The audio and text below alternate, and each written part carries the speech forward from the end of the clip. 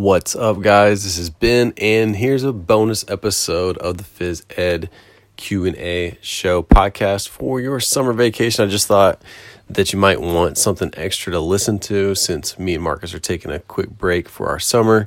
This is a Q&A session that I did for a physical education instructor who is teaching college physical education classes, and he had a few questions that he wanted to have me answer to show his students, just as kind of a real world example of what a kind of things that a teacher might deal with. So just real quick and short and sweet, and I hope you find something helpful or useful, and we'll be back with the normal format of the Phys Ed Q&A show next season.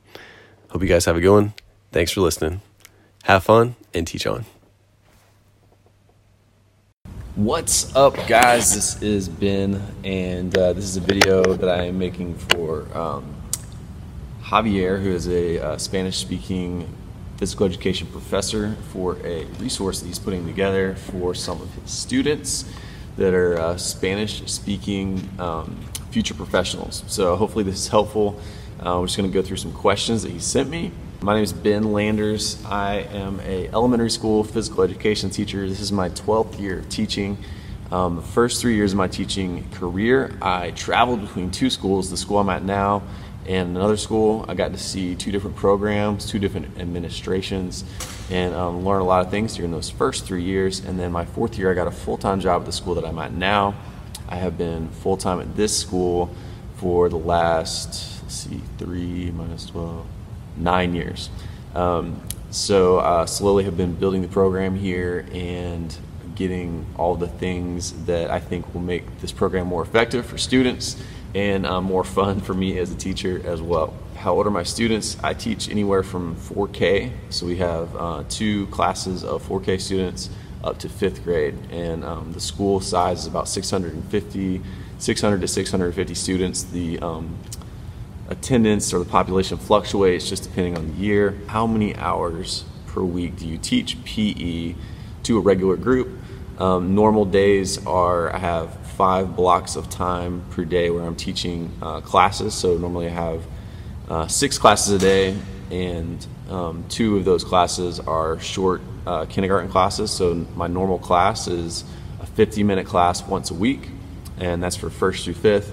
And then my kindergarten students, we trade with the other related areas, and we do 25 minutes twice a week. So everybody in the school gets 50 minutes of physical education each week. Yes, it's not very much, unfortunately. That's just the standard where I live for most schools. For us to get more, they would have to hire more teachers, and possibly a lot of schools get more equipment, and space is a big concern. They might have oversized classes. So there are a few schools, usually if the school is a little bit smaller, they might be able to get more physical education. Like if we only had 300 students, then obviously there would be more time in the schedule to be able to fit the classes in. They could get it twice a week instead of once a week. But yeah, so that's the standard pretty much at most schools where I'm at, is once a week, 50 minutes of physical education. When did you start making videos and uploading them, and why? I started making videos probably my 2nd or 3rd year teaching, just because I wanted to be able to share the things that I was doing in PE. I thought it would be helpful for others. I like helping other people. I like the aspect of taking a little bit of time to make this video, for example, and then if I put this on YouTube, there's an opportunity for thousands and thousands of people to see it.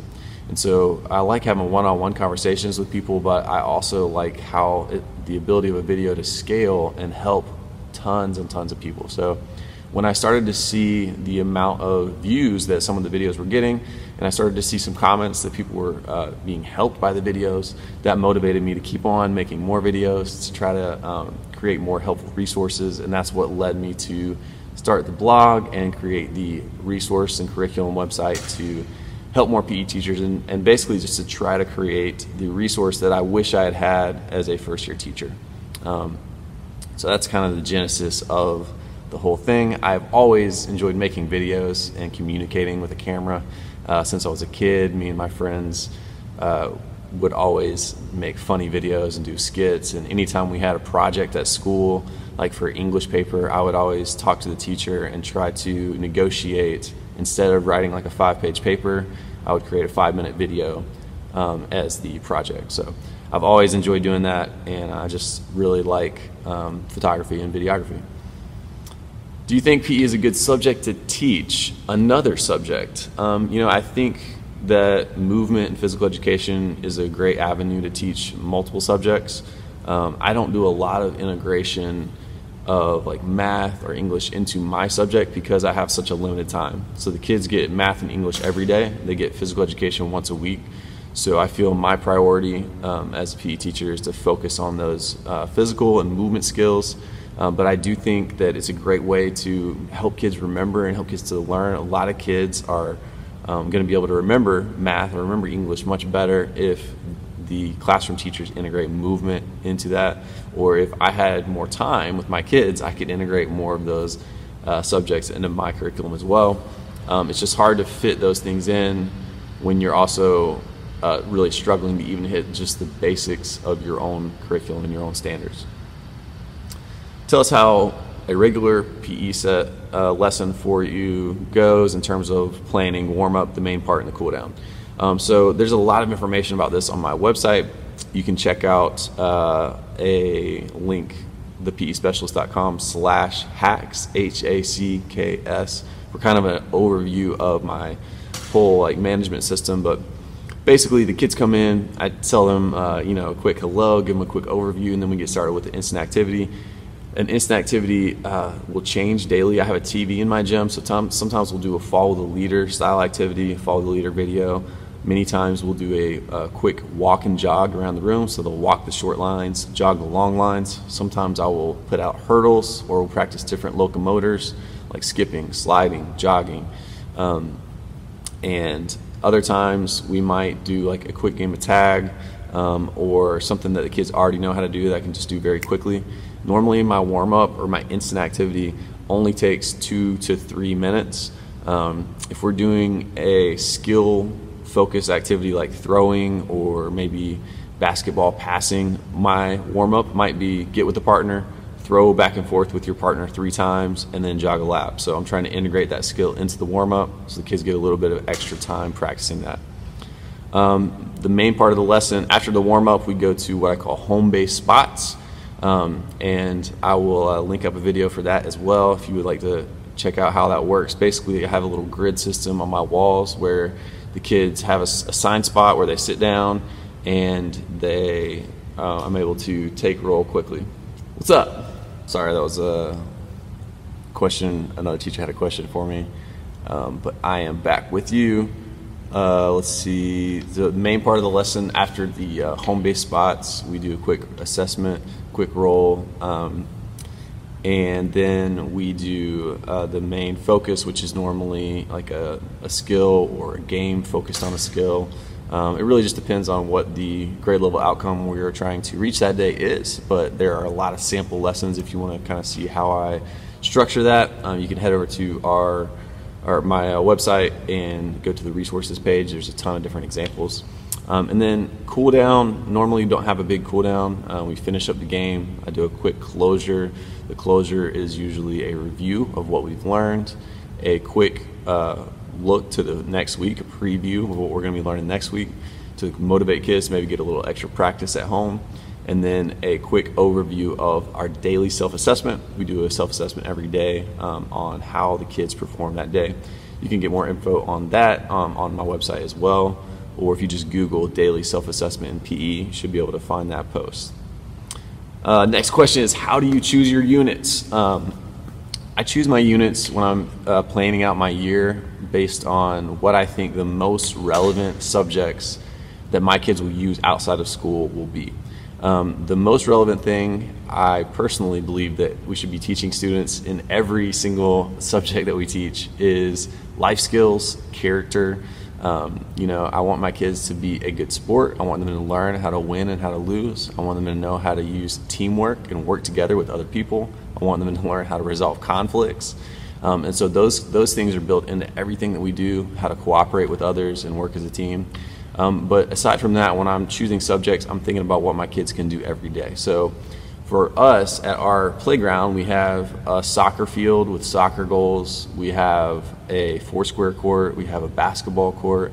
And so every year I'm going to hit those subjects because I know that kids have an opportunity to play every day out at recess on the playground, and I want them to be confident and have the skills that they need to be able to play those sports or activities every day if they want to. I'm going to do low-cost entry point things like jump rope, because the jump rope is so cheap that if a kid wants to get into it, it's very simple for them to do that, and it's an easy thing to carry with you. You can do it anywhere. It's an individual activity, and it's a great way to stay healthy and fit. And then I just try to think of fun activities, what the kids are into, so whatever kind of cultural things like Star Wars or Fortnite or whatever the kids are into, I try to incorporate those things into the other things that we're doing as well, just try to motivate students and keep it relevant so that they are interested in what we're doing. Next question is, how do you make groups? I make groups usually by using an app called TeamShake. TeamShake, it's a great app where you can put all your rosters in and push a button on how many groups you want. It splits all the groups up for you. You can do, if you have specific students that you don't want in the same group, you can put a little marker on them where it will separate them. If you have students that you always want in the same group, you can put a marker on them. It always puts them in the same group. If you have strengths and weaknesses, like if you wanted to split up teams evenly based on skill, you can set skill levels for each kid, and the app will automatically split them up evenly. Sometimes if it's not, like for my kindergarten classes, we're not going to be doing very many competitive activities with them. It's more just exploratory, introducing them to the skills for the first time. And so for them, I would normally just split them up myself. I might say, these 6 kids go over here, these 6 kids go over here, we're going to work on a station today. Or if I'm going to split up into 2 groups, I'll say boys over here, girls over here. And then sometimes, depending on the activity, I might just let kids split themselves up. So I might say, all right, there are 4 cones. I want to see 4 lines behind the cone, and I want to have 5 people in each line. If you have an even number of 20, or maybe if you had 24 or 23, you would say, I want 5 or 6 behind each line. But when there's 6 kids in a line, you need to go find a different group. So it takes kids a while to kind of get the hang of that when they're a little bit younger, like 1st or 2nd graders. And I will allow kids to make their own groups unless it becomes a problem, in which case I would use TeamShake. So like if I see the same person who seems to be struggling finding a group, or maybe feels like they're getting left out, then I will just use TeamShake to make the groups myself very quickly.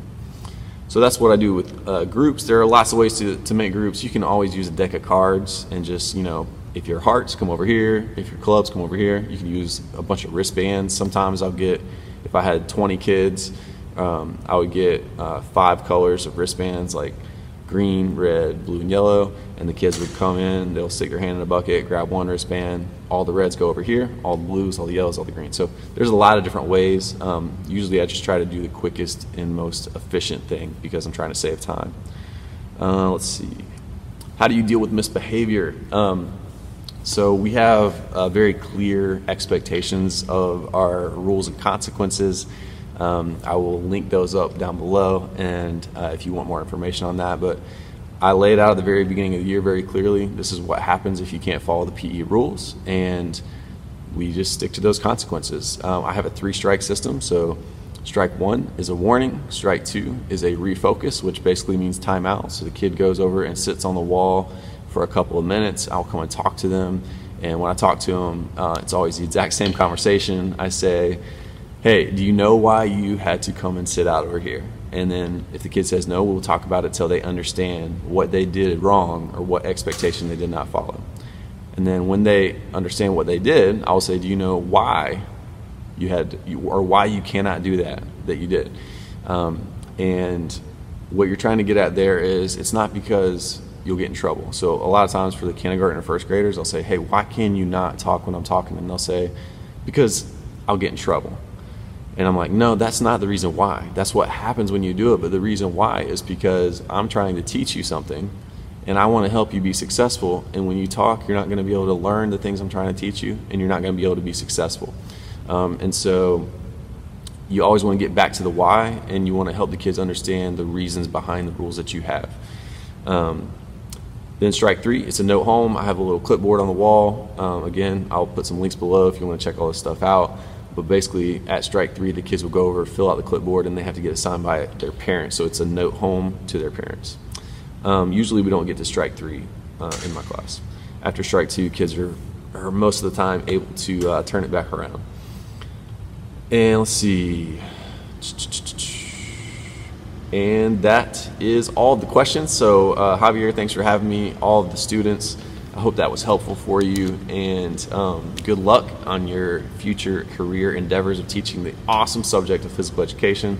Hope you guys have a great day. As always, have fun and teach on. I'll catch you later. Hey guys, thanks so much for listening to this episode of the Phys Ed Q&A Show podcast. I hope it was so helpful and you got some serious value bombs out of it. Just wanted to let you know that this episode is sponsored by the PE Specialist membership community. It's an awesome crew of passionate PE teachers where we get together, brainstorm ideas, come to with common problems, and provide feedback to each other. And we've got a ton of awesome resources like e-courses, online trainings, tutorials, a ton of unit and lesson plan samples, printable station signs, and cues posters, and I could keep on going, but I know you've got things to do. So I just wanted to let you know, if you want to check out the details and see if it might be a good fit for you, you can head on over to thepespecialist.com/info for some more information. As always, have fun and teach on. Have a great day, guys.